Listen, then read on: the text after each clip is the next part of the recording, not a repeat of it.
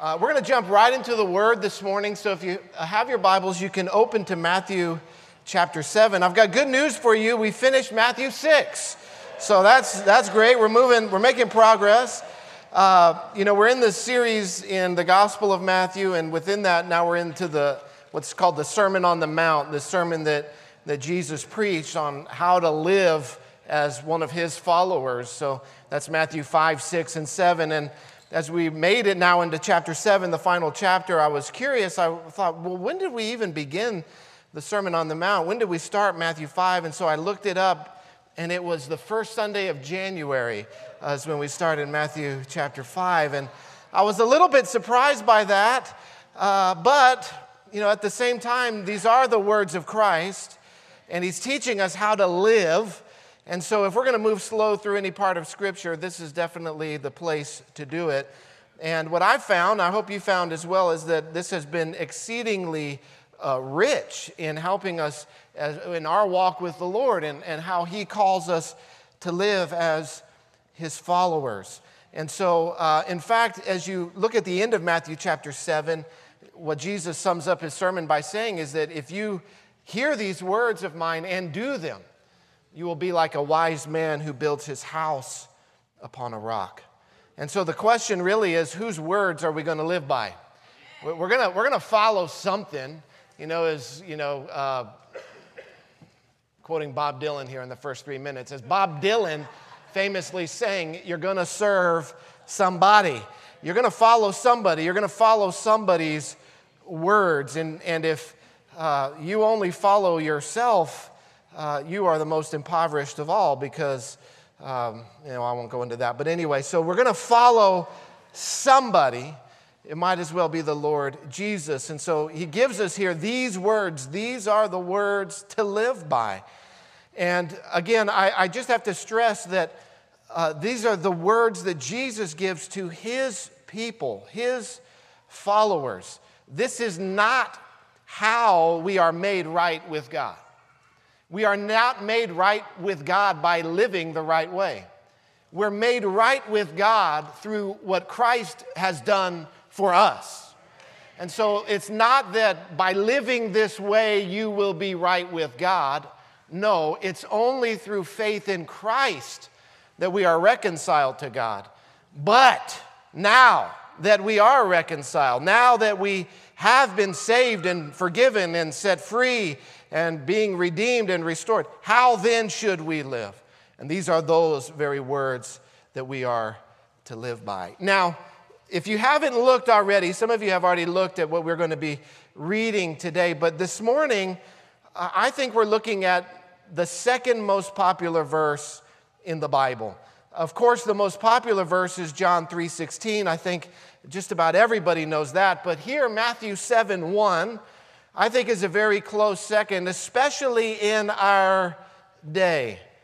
In generations past, I think probably Psalm 23, the Lord is my shepherd, I shall not want. That was probably the second most famous passage in the Bible.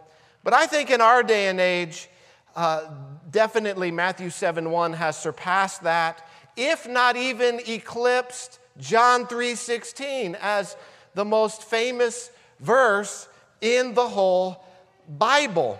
Now, before you look at it, if I say Matthew 7:1, do you know what that verse says? You might not be able to pull it up like you could John 3:16 or Psalm 23 in your mind, but I guarantee you, as soon as we read it, you will know exactly what verse we are talking about. In fact, I would go as far to say that this verse, Matthew 7:1, is the most misused, misquoted, and abused verse in the whole Bible. I've had more people misquote this verse to me than I can remember. And so we're gonna deal with it. We're gonna walk through it. We're gonna see how we're to rightly obey it and some false ways that this verse is applied really to people's detriment. And so we're going to try to avoid those pitfalls as we get into it. So Matthew chapter 7, we're looking at verses 1 through 6 today. Judge not that you be not judged. For with the judgment you pronounced, you will be judged. And with the measure you use it, it will be measured to you? Why do you see the speck that is in your brother's eye, but do not notice the log that is in your own eye? How can you say to your brother, let me take the speck out of your eye, when there is a log in your own eye?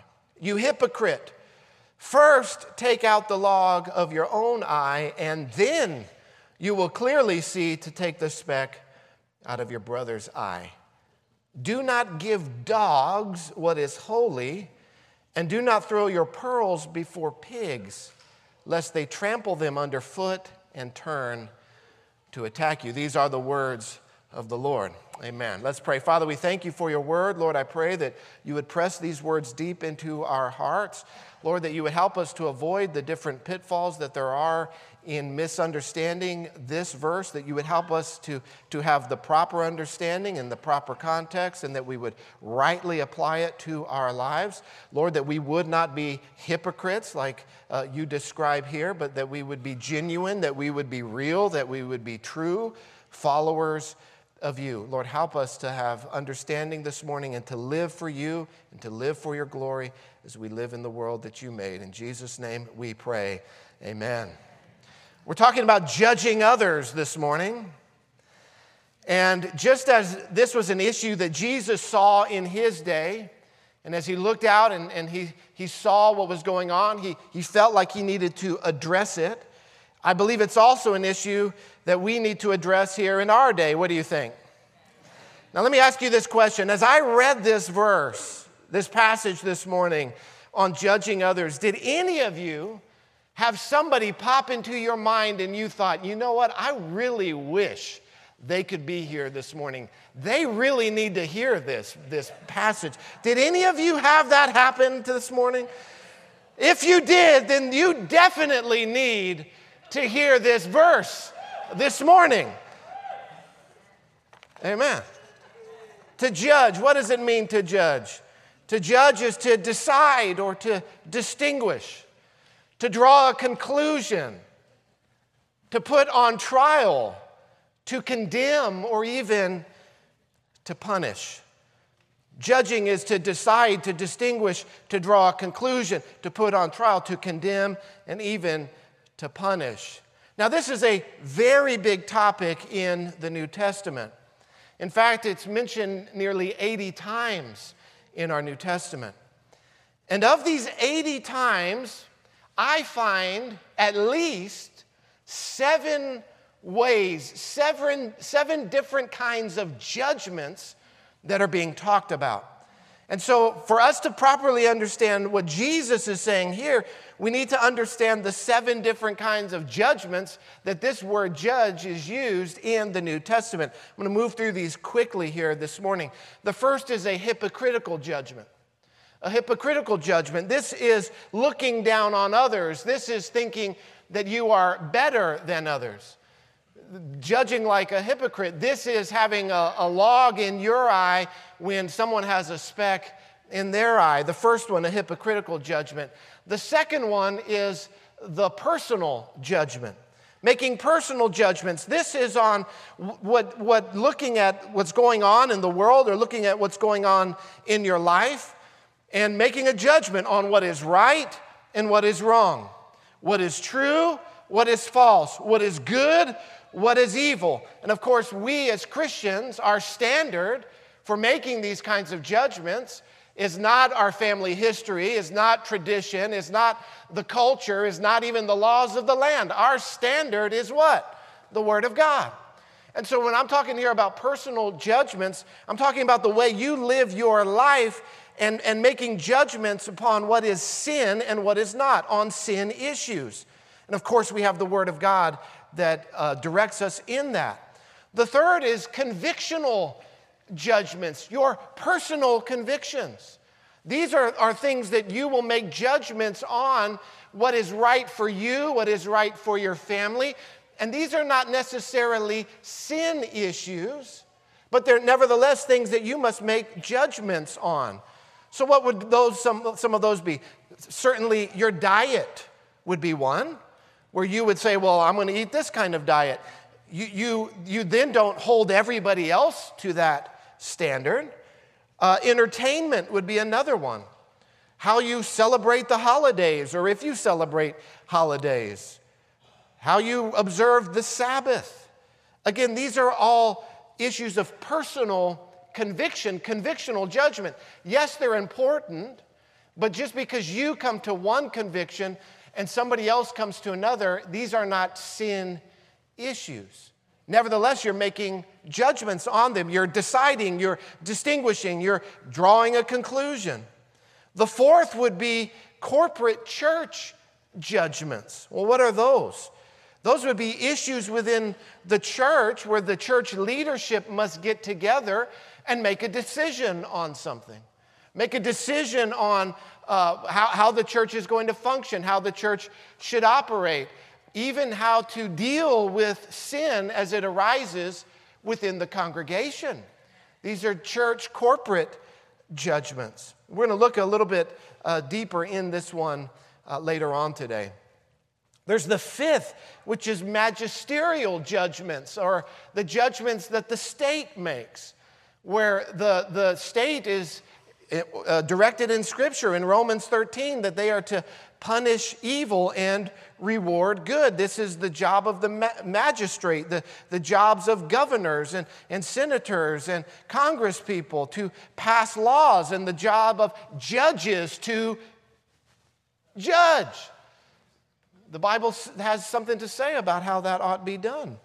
Number 6 is there's God's judgments.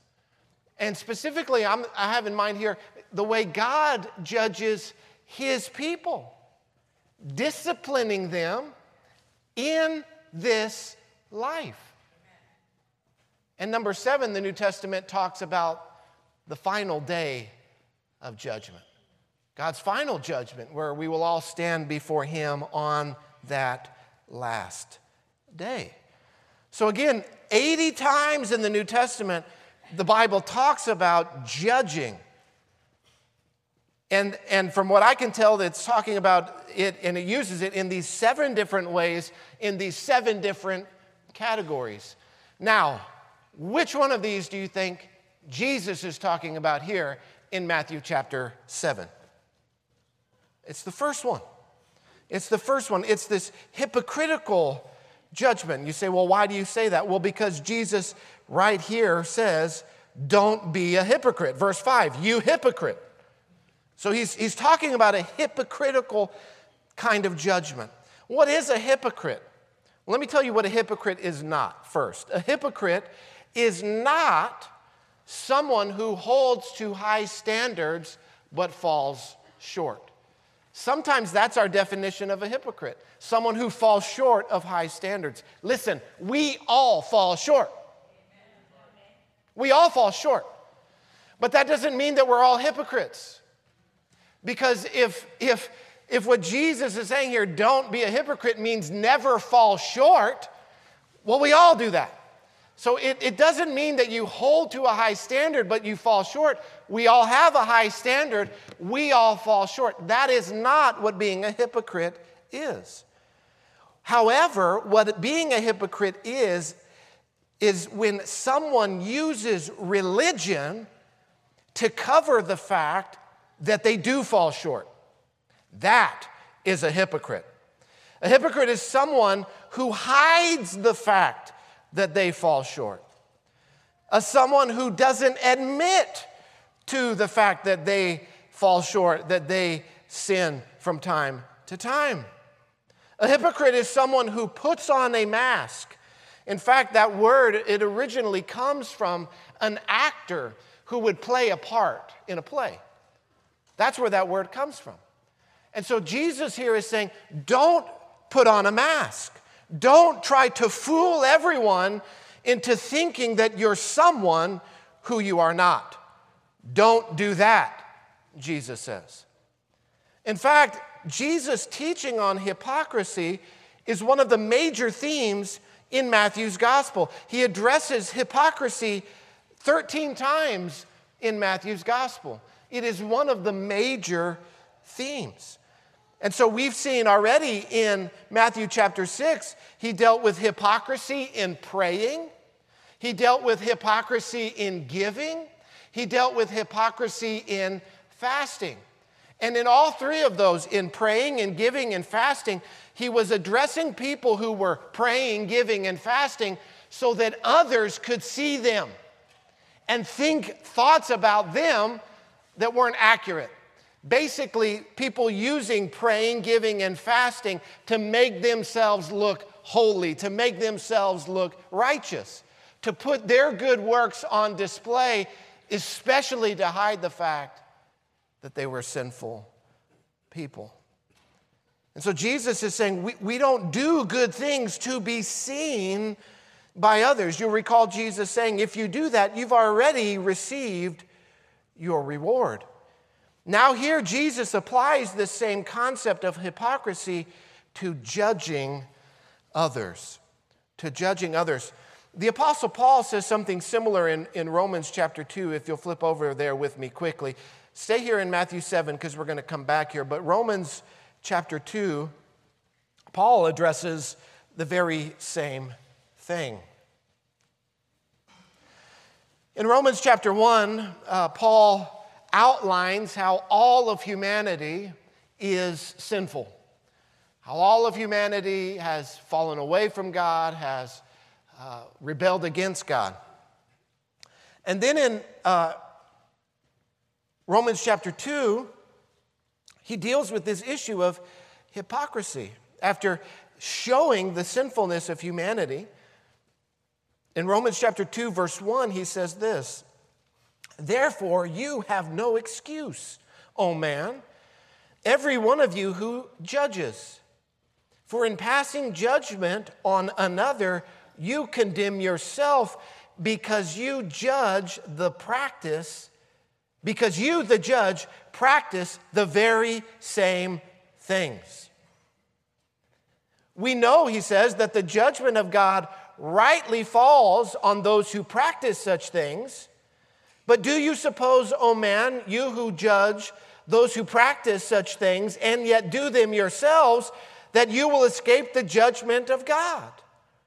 Or do you presume upon the riches of his kindness and forbearance and patience, not knowing that God's kindness is meant to lead you to repentance? But because of your hard and impenitent heart, you are storing up wrath for yourselves on the day of wrath when God's righteous judgment will be revealed. Paul here is essentially teaching the very same thing that Jesus was. Don't judge others when you yourself are doing the very same thing. Don't go around looking for specks, small sins in other people's lives when you yourself are exceedingly sinful, are living in sin. Jesus puts it this way, going back to Matthew chapter 7. Verse 2, he says, "For the judgment you pronounce, you will be judged." It's the same with the judgment you use, it will be turned back on you. With the measure you use it will be measured to you. Let me give you some examples. Let me make this exceedingly practical for you this morning. Here's an example. You have moral outrage at some of the things that we're seeing in our culture. Let's pick one that's really easy to get outraged over. Drag queen story hour. Moral outrage. You are indignant. You are incensed. And yet you are addicted to pornography. You practice the very same sin. Theirs is public and yours is private. And so you say, how dare they? Look at them. How awful.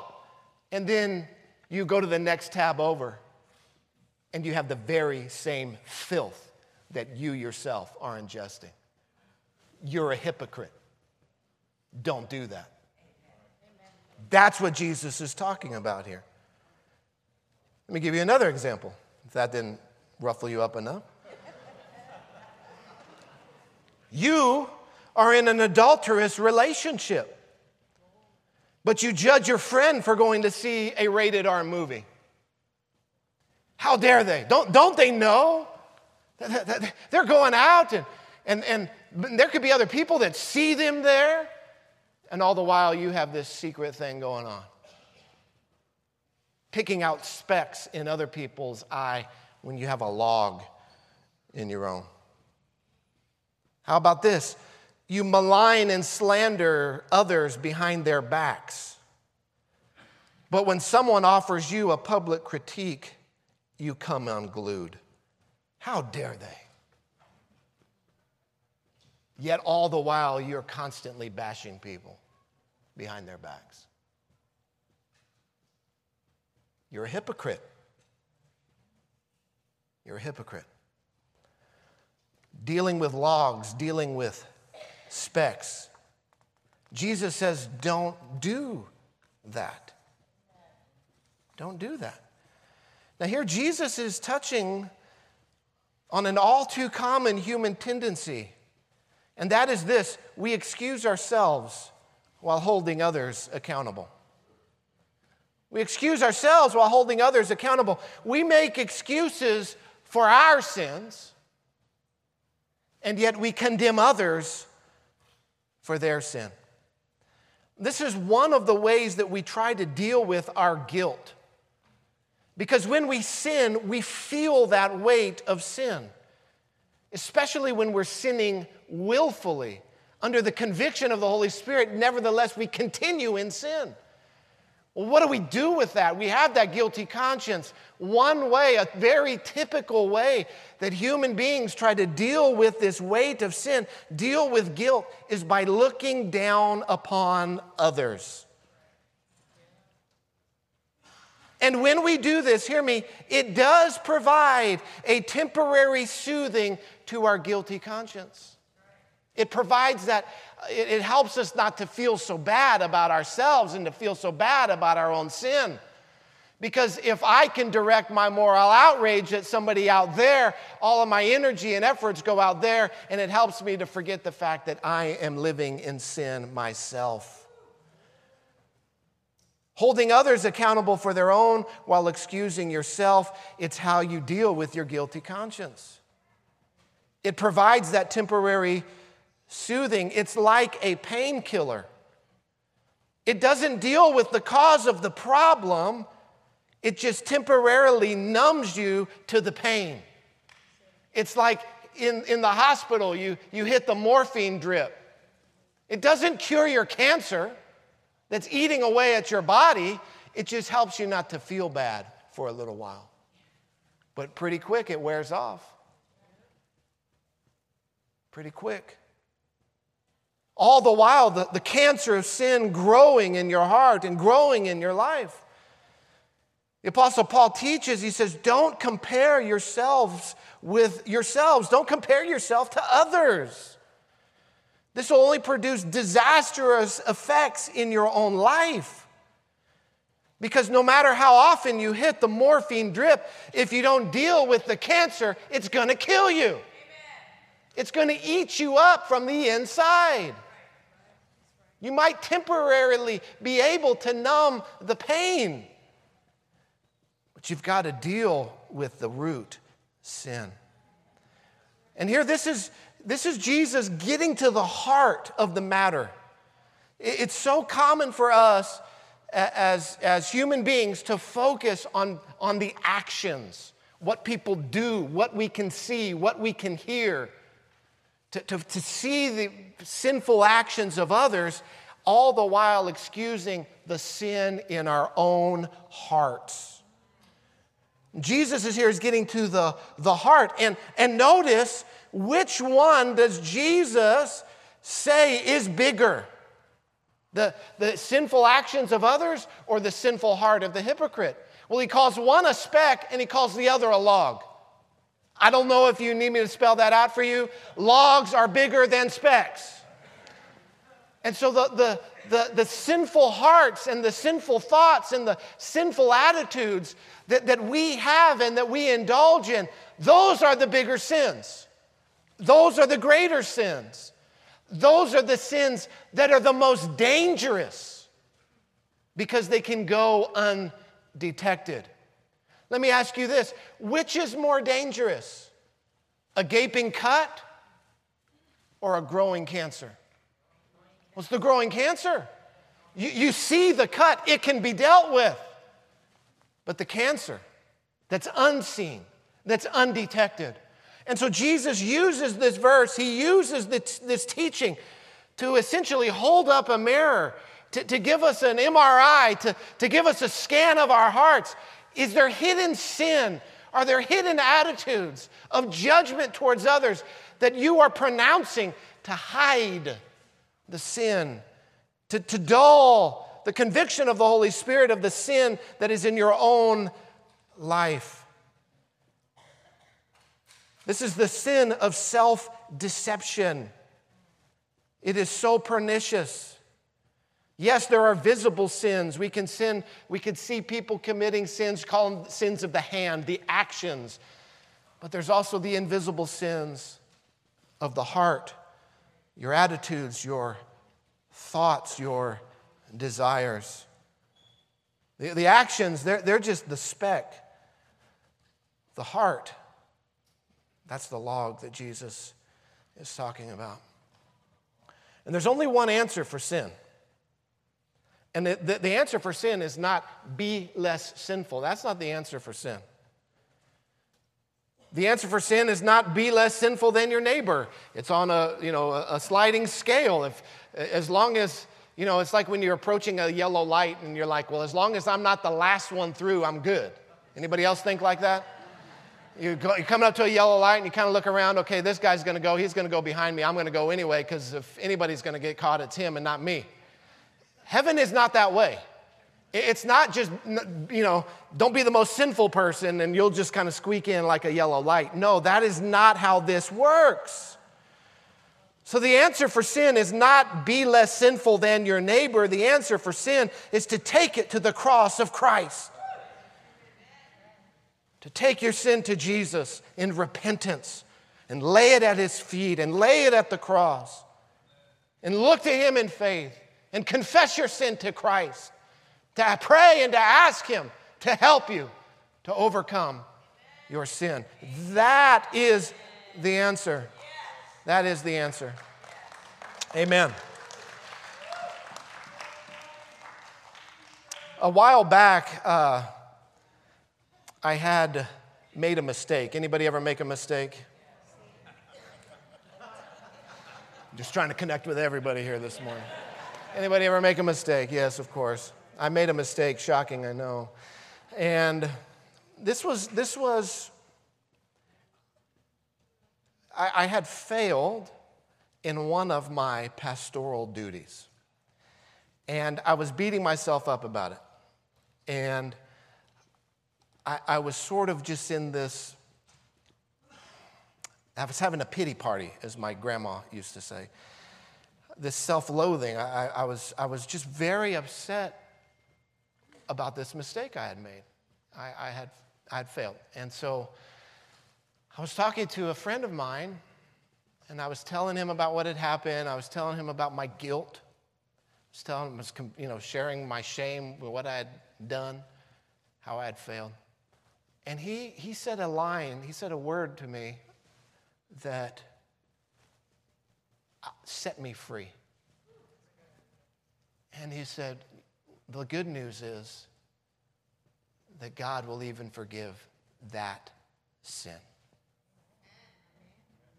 And it wasn't until he said that I realized that what I was calling a mistake was really a sin. And that when it was a mistake, I had no way to deal with it. All I had was remorse and regret. But when he helped me to see that what I was calling a mistake was actually a sin, I knew what to do with that. I could deal with that. I could take it to Christ. And when you take it to Christ, there's forgiveness. There's healing. There's wholeness. There's restoration. And there's now, therefore, no condemnation. And so oftentimes we mislabel things. We mislabel sin as mistakes, failures, faults. Even you can call it your personality. Well, that's just my personality. No, you're sinful. No, you're a gossip. No, you're a hypocrite. No, you're angry. No, this is sin. Stop relabeling sin, because if it's in that other realm, you can't deal with it. But if it is sin, you can take that to Jesus. You can leave that at the cross of Christ and walk in freedom and wholeness. So, Jesus is dealing with these sins of our hearts, this hypocrisy. And what he says here, I want you to notice something. He says, verse 5, Matthew 7:5, you hypocrite. Man, Jesus is a fiery preacher, I just have to say. You hypocrite, first take the log. Notice here he's doing a progression. First, take the log out of your own eye, and then you will see clearly to take the speck out of your neighbor's eye. What Jesus here is saying is you need to deal with your own house before you start worrying about what's going on in your neighbor's house. And likewise, you need to deal with your own heart before you start worrying about what's going on in somebody else's heart. Now, this is not to say that you will never find yourself in a position to make those kinds of judgments. But it's an issue of what comes first. What comes first? And the log in your own eye, it prevents you from judging rightly. The log in your own eye, it robs you of the proper perspective with how to righteously deal with another person's sin. Now, there are some dangers in how to apply this text. And there are some dangers here that I want to talk about this morning. The first danger, of course, is very obvious. That's being a hypocrite. Well, don't do that, okay? Don't be a hypocrite, Jesus says. That's where there's the cancer growing in your own heart and you don't deal with it. No. We're going to deal with our personal sin. We're going to take it to Jesus. We're going to find freedom. We're going to walk in holiness. Amen. So we don't want to be hypocrites. We don't want to put on a mask. We don't want to pretend that we're people that we're not. We're going to confess our sins one to another. We're going to pray with one another, and we're going to find healing. That's the one danger of being a hypocrite. The other danger is exceedingly prevalent in our world today, and it's another extreme, and it's the misapplication of Jesus' words, and that is this. The other danger is refusing to make any kind of judgments about anything. That's the other danger. The other danger is to simply read here the first two words, judge not, and make that the operating principle for your whole life. In every area, in every sphere, in every interaction. And to misapply this into situations and circumstances where this passage does not apply. Jesus here is talking about personal relationships. He's talking about our interactions with others, and he's talking about our heart attitude towards people who are in sin. That's what Jesus is talking about here. But he is not talking about your personal judgment in your own life as you search the scriptures and see what is sinful and what is good, and you choose as a person to say, I will not do what is evil and I will do what is righteous. Jesus is not talking about that. Jesus is not talking about the judgments of your convictions, where you say, well, this is how God has dealt with me, and therefore this is how I will live. That's not what Jesus is talking about here. Jesus is not talking about the church leadership dealing with sin in the body. That's not what Jesus is talking about here. From time to time, the church leadership, the eldership, we have to come together and say, okay, this sin is here in our body. How will we deal with this? Let me show you an example of this. Flip over to 1 Corinthians chapter 1. It's so important that we get this, because when we refuse to make any kind of judgments about anything whatsoever, we allow the cancer to continue to grow. Because if you just say judge not and make that the operating principle, you don't even read the rest of what Jesus says there, as is so common in our day to day, you will then look at yourself and say, well, Jesus said not to judge, so I'm not even going to judge myself. I'm not even going to look at the contents of my own heart. And you allow the cancer to continue to grow. It's disastrous. It's dangerous. Jesus and Paul here in 1 Corinthians chapter 5, he's writing to this church, and there's sexual sin within the church. And it's not private, it's public. Everybody knows about what's going on. And instead of the church leadership dealing with it, addressing it, they're all celebrating it. They're saying, isn't the grace of God wonderful? That we can even live in sin and God's grace just covers it. That's what's going on in 1 Corinthians chapter 5. Now, the church leadership, it is our job when we see this to step in to try to bring someone to restoration, to restore them. That's the whole point. To address the sin and to go in like a surgeon and to remove the cancer. To apply the Word of God in the power of the Spirit so that we can confess our sin, that we can repent of our sin, that we can take it to the cross of Christ, and we can live a life of freedom. That's the point. The church was not dealing with this. They were not addressing this. And so in 1 Corinthians chapter 5, verse 9, Paul here, he says, I wrote to you in my letter. He's referencing a previous letter he had written them. Not to associate with sexually immoral people. That's what he wrote in his previous letter. Now they were confused about what he said, so he has to clarify. So he clarifies in verse 10. He says, not at all meaning the sexually immoral of this world, or the greedy, or swindlers, or idolaters, since then you would need to go out of the world. So Paul, he writes him a letter. He says, don't associate with those in sexual immorality. Well, they hear that as, we can't associate with anybody living in sin at all.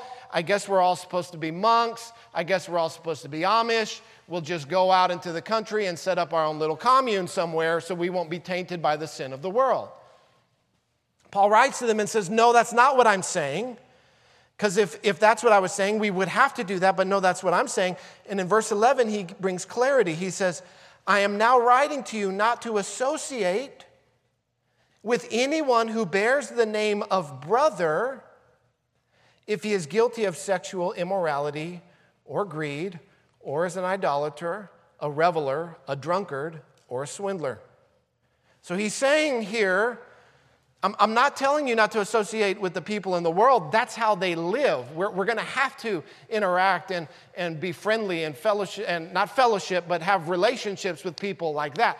But he's saying if they claim the name of Christ, if they claim to follow Christ, if they say, I am a Christian, but they're having sex with their girlfriend, Paul says you as a Christian are not to associate with them. Amen.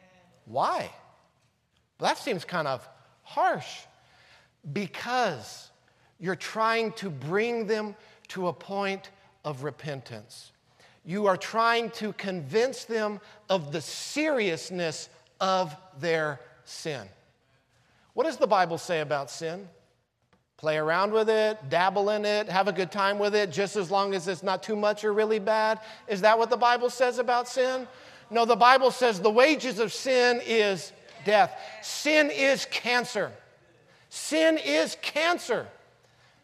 And if I know someone has cancer, I'm not just going to pretend that they don't. If it's eating them up inside and I know it's going to kill them, it's wrong for me to tell them, you're okay, everything's fine, let's just all pretend like it's no big deal. Maybe one day it'll just fall off by itself, I don't know. That's not how sin works. The wages of sin is death. And we're not just talking about physical death, which we will all experience. We're talking about eternal damnation. And what Paul here is saying is don't trade the temporary fellowship of this life and peace in this life for the peace and the fellowship of all eternity. Don't just sort of smooth things over here, but then they go on to judgment for all eternity. He's saying deal with it now so that they might find repentance and grace in the cross of Christ. You see, because here's the deal. If you are truly converted, if you are truly born again, it's not that you will never sin, but hear me in this, you will not live a prolonged, consistent lifestyle of sin. When you sin, you will repent. When you sin, you will take it to Christ. You may even go on a bender. You may even have a bad year. But trust me, if you are truly converted and filled with the Spirit of God, you will come back to Him. And hear this. And we, as the body of Christ, have a role to play in bringing brothers and sisters back to the Lord. And so Paul here says, don't associate with anyone who calls themselves a Christian if they're living in open rebellion against Christ. And look at this. Do not even eat with such a one. For what do I have to do with judging outsiders? That's people outside the church. Is it not those inside the church whom you are to judge? Verse 13, God judges those outside. Purge the evil person from among you. Now, what is the sin that's being talked about here? Earlier in the passage, he talks about that there's someone in the church, a family, where the father, the mother, and the son are coming to church, but both the father and the son are sleeping with the same woman. And everybody knows about it. Paul says this is a cancer. This sin will spread even within the body. You must remove them from the fellowship. You must remove them from the church. Excommunicate them. If they will not repent, you have to remove them. They do this, and then the brother repents, which is awesome. And then the church won't let them back in, which is not awesome. So Paul has to write them in 2 Corinthians and say, remember that guy you kicked out and now he's repentant? You got to let him back in now. The point is always in this, to bring people to restoration in their walk with the Lord. That is the point. But it's not that we will never make judgments about anything. It's that we will not look down upon others who are in sin while we ourselves are practicing the same sin. That is what Jesus is talking about. And so when we misapply this, well, who am I to judge? You know, we all have to just do our own thing. It's disastrous. We have that sort of attitude happening at the governmental level right now. Well, you know, who are we to judge? You're a judge. It's your job. And then what's really dangerous is we extrapolate this attitude even to God. Well, you know, God's not going to judge me. God would never do that. I was talking with somebody recently, and I was talking about that God will bring judgment upon those who persist in their sin and who reject Christ. And this person, I mean, he said, no, I have to stop you right there. He said, God doesn't judge people. I said, brother, have you read this book? I mean, it's kind of... He said, no, God poured out all the judgment on Christ. And so Jesus has been judged for all sin, and so therefore we just can live however we want.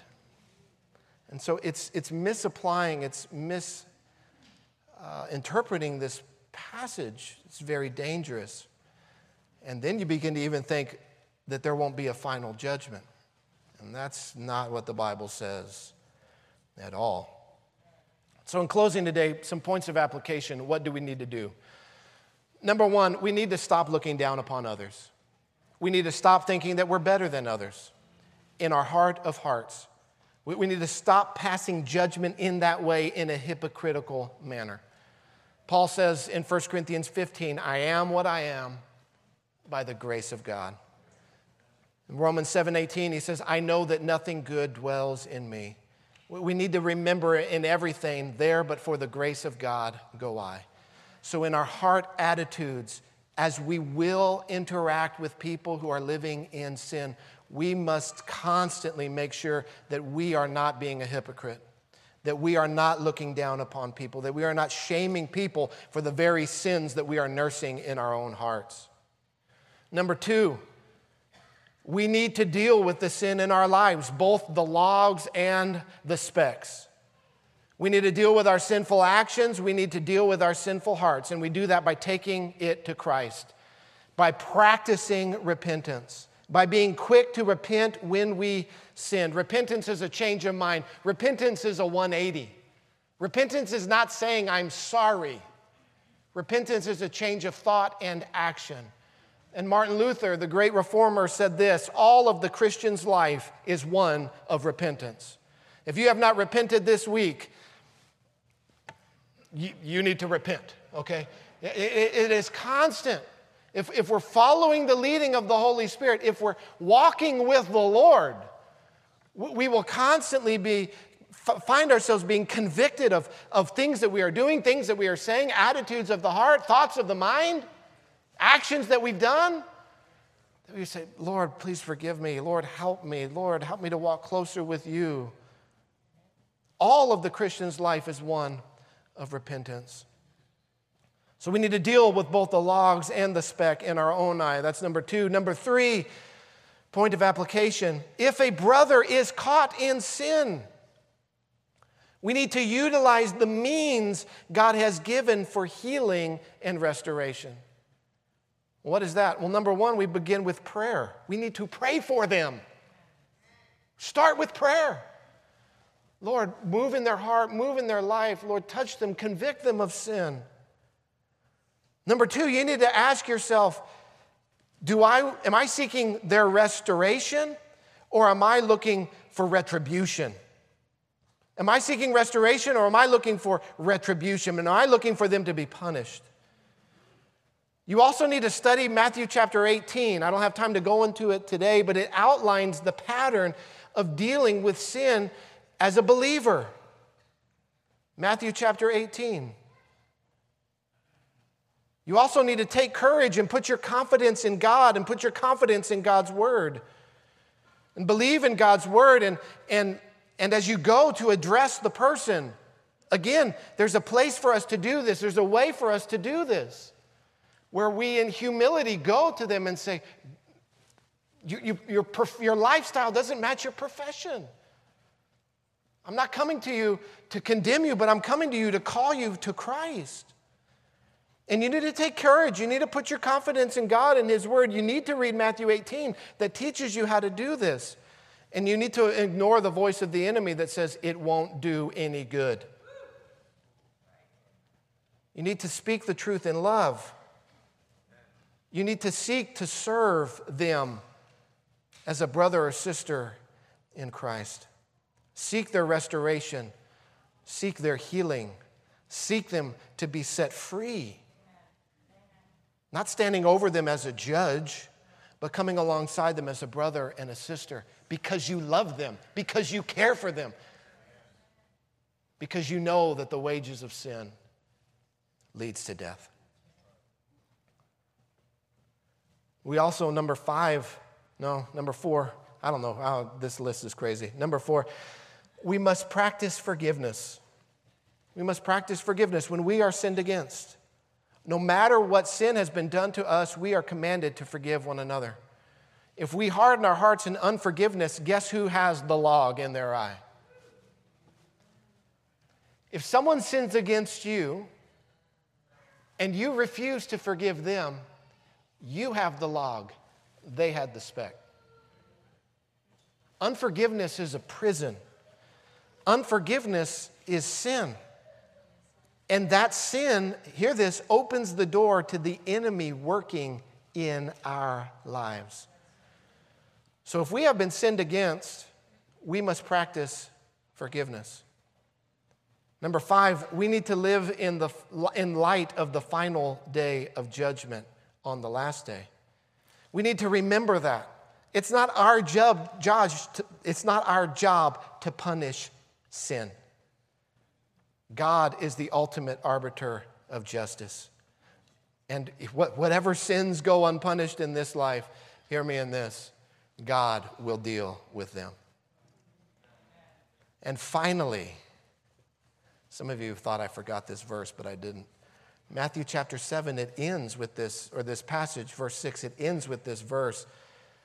Do not give dogs what is holy, and do not throw your pearls before pigs, lest they trample them underfoot and turn to attack you. What's he talking about here? How does this have to do with what we're talking about? Jesus here had just said, get the log out of your eye, and then you can deal with the speck in their eye. But then he starts talking about dogs and pigs. When he's using that, he's talking about the unbeliever. And he's saying, don't go and try and clean up the unbeliever. It's not going to work. That's casting your pearls before swine. Don't do it. It's going to be trampled underfoot. You cannot clean up the unbeliever. You can share them the gospel, but Jesus is the only one that scrubs us down. Don't go to unbelievers and treating them like believers, expecting them to live a holy life. They're not going to receive it. In fact, they cannot. And they're going to turn the tables on you and they're going to attack you. But we can share the good news with them.